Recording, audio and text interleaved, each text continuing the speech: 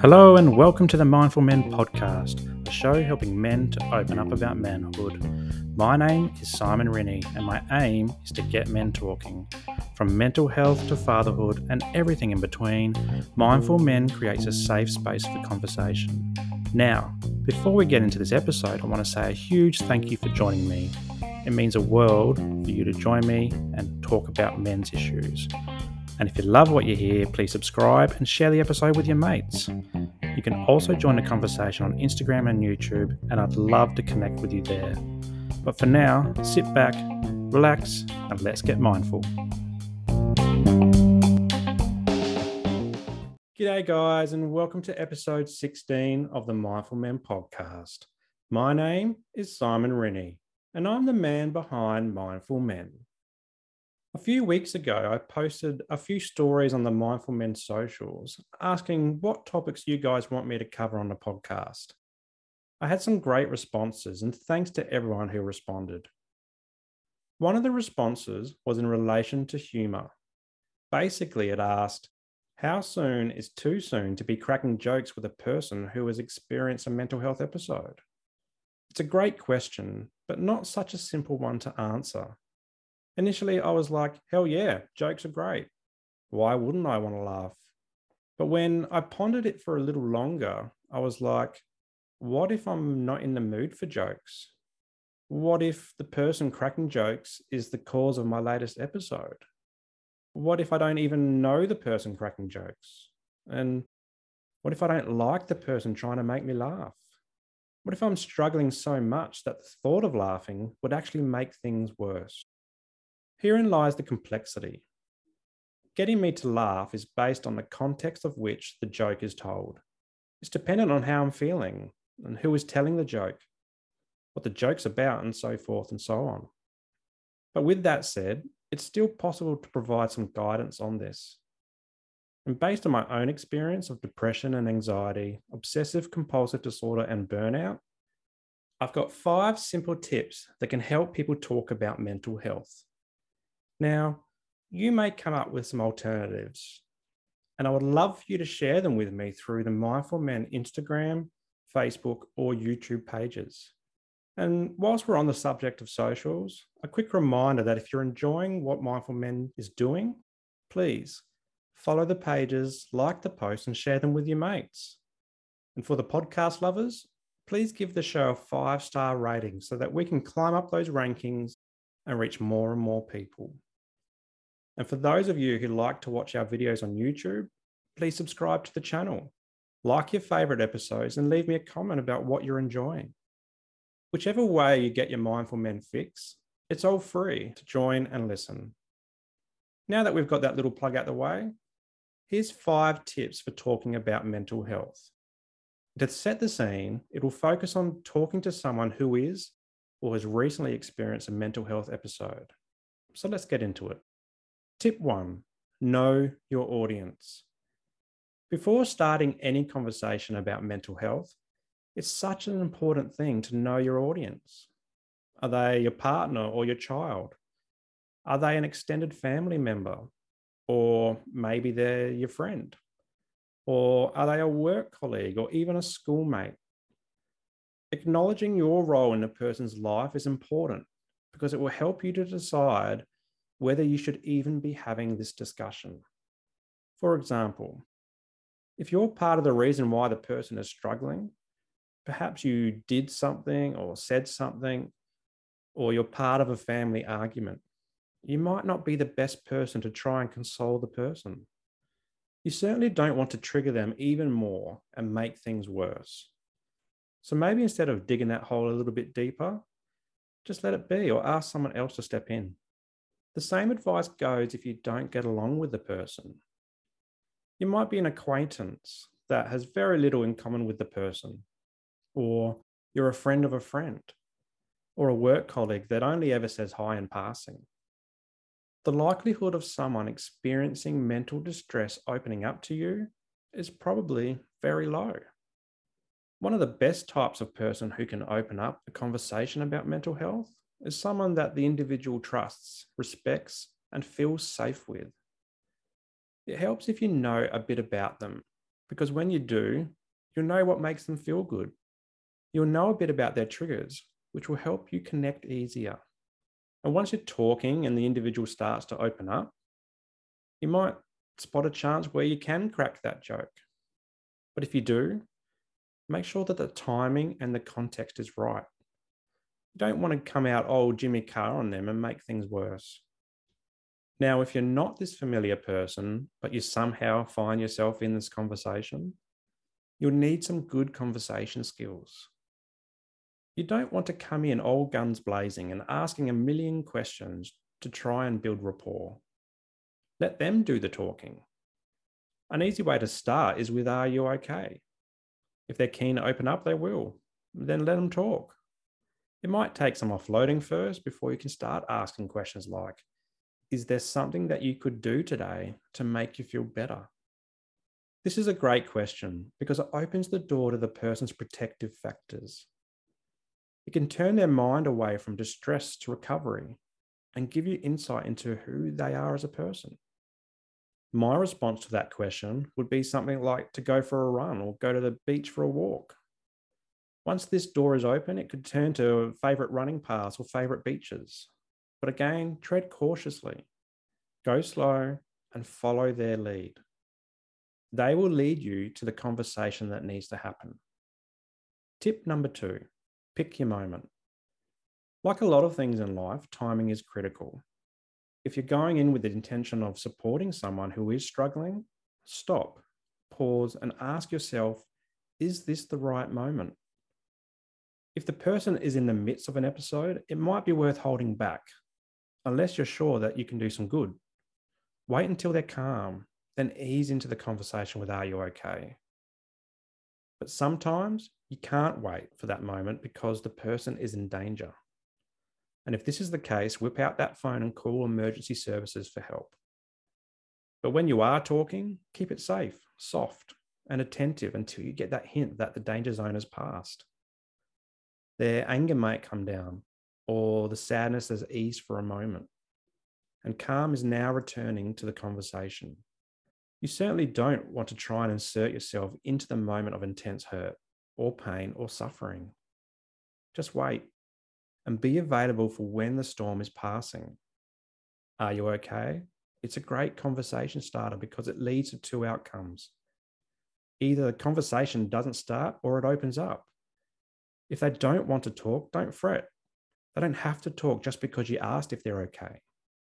They also might not want to talk, but they might be okay with you sitting with them. "Hey, Simon, I see you don't want to talk, but would you like me to just sit with you?" A single word might not be said as you sit there, but your presence might go a long way to helping the situation. But again, you might get that flat out no, and that's okay too. If the chatter opens up, just listen. You don't actually have to say much. But if you do want to talk, it's okay to ask them how they're feeling. If they hesitate, remind them that it's okay not to share. This in itself can make the person feel at ease because they'll learn that you don't just want to pressure them into talking. As the conversation progresses, you might identify that moment where a little joke might bring about a half a smile or a slight chuckle. When this happens, it can bring a lot of warmth to that person's heart, particularly in the moment of pain. But tread cautiously, and if you're in doubt, don't do it. Keep it simple. Leave Archbarker in the back pocket unless you know he'll benefit the situation. This comes back to tip 1 and knowing your audience. If you know them, you'll also know what kind of jokes are acceptable or not. I recently had an episode myself, and a friend of mine cracked a joke mid-conversation. It wasn't particularly tasteful, but I laughed because the timing and the context was right. I knew that that person had experienced what I was going through, and so the joke was okay. But had it been from someone I didn't know, it might not have sat so well. Tip number 3, only ask if you give a shit. In that stop and pause moment in tip 2, also ask yourself whether you give a shit. Do you give a shit about this person that you're about to help? Do you give a shit about their well-being? Do you give a shit about what they're about to tell you? Or are you doing this for some other reason? Some people jump at the opportunity to play the helper role, as it somehow benefits them to look like a helper. But in reality, they don't give a shit about anything other than what other people are thinking about them. And if this is you, don't bother. But if you genuinely care for the person's well-being, go for it. Just be prepared for a response you may not want to hear. Be prepared for a story of pain and hurt, sadness, anger, confusion, or disconnection. Be prepared for shits and fucks and other profanities. And be prepared for that person expressing a desire to harm themselves. And if you genuinely give a shit, then these responses won't surprise you. So, why is this important? Well, because asking, "Are you okay?" is telling someone that you recognize that they're struggling and you will take them seriously. That no matter how messed up, small, or big their issue is, you will value their lived experience of it. And if you break that trust, it's very difficult to regain. Not giving a shit can also do more damage than good. You might become part of the trigger for this person. You might become part of the barrier for them to seek help. They might look at help as non-genuine and bottle things up. They also might resent you for trying to help, but failing miserably. But it can also do you unintended damage too. You might not be prepared for that difficult conversation about hurt, harm, sadness, anger, or even suicide. And this can traumatize you and have you seeking help too. So unless you give a shit and are somewhat prepared for difficult conversations, it's best to leave that conversation to someone who is able to give all the shits necessary. Tip 4, don't try to solve anything. For many of us, when we ask, "Are you okay?" we feel like we're obliged to listen, then solve the issues that are presenting. And this is the case for the everyday Joe and the trained professional. When I was doing my social work placement in a private practice, I felt like I needed to have all the answers, but my supervisor would always ask me why. She would then remind me that my job as a helper is not to have all the answers. Sure, having some answers helps as a professional, but professionals are also human. We don't know all the answers, and that's okay. Instead, my supervisor encouraged me to focus on providing a safe space for people where they can open up without fear of judgment. The same principle goes for the everyday Joe. If you're suddenly in the midst of a mental health conversation, just hold space. That's all you have to do. Just be present and listen. Explore where you need to, like asking what they could do today to make themselves feel better. But work with them at their pace. Don't try to analyze their issues, and don't try to reason with them. Don't try to tell them that they're right or wrong. Just listen.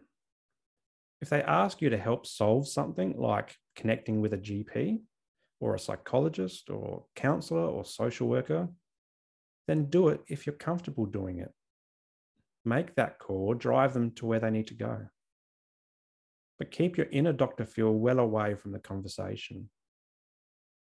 Now, for those with the funny bone, trying to use humor to solve the crisis is like flying a red flag at a charging bull.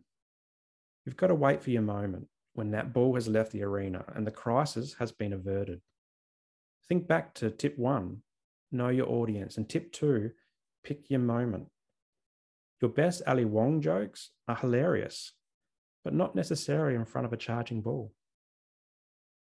Tip 5, know your limits. Sometimes when we open up a conversation with someone, we get that feeling like we shouldn't be in on that conversation.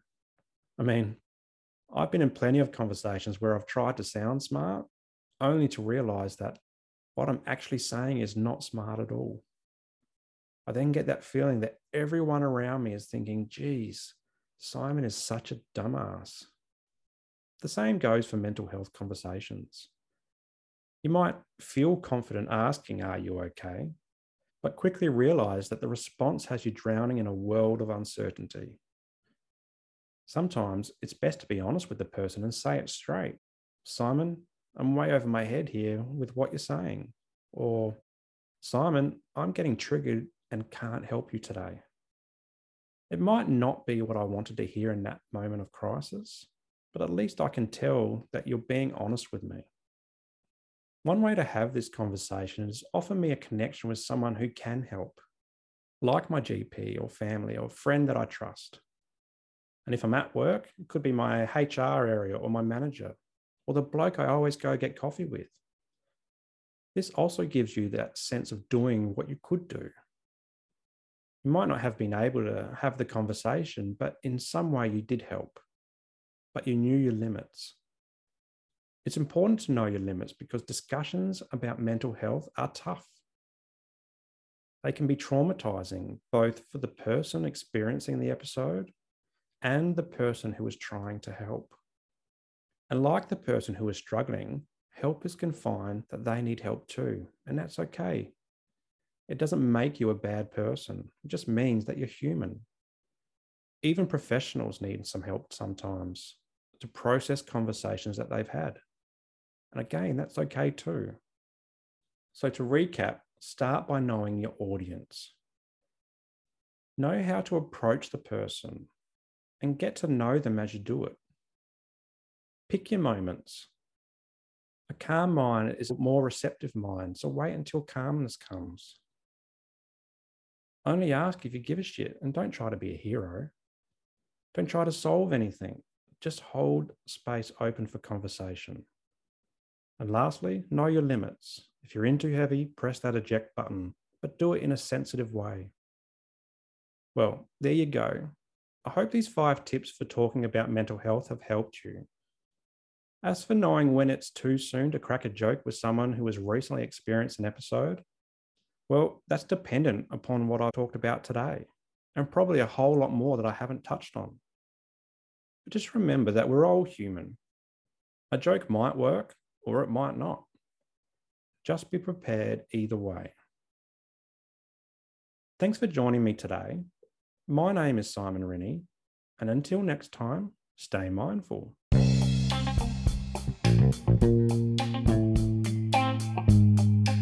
Well, that's a wrap for today's episode, and I hope you got some value from it.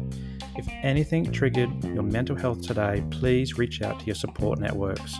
Also, if you loved what you heard, be sure to subscribe to the show and share it with your mates. For more from Mindful Men, you can check us out on Instagram and YouTube, and I'll throw the links to these pages in the show notes below. But until next time, stay mindful.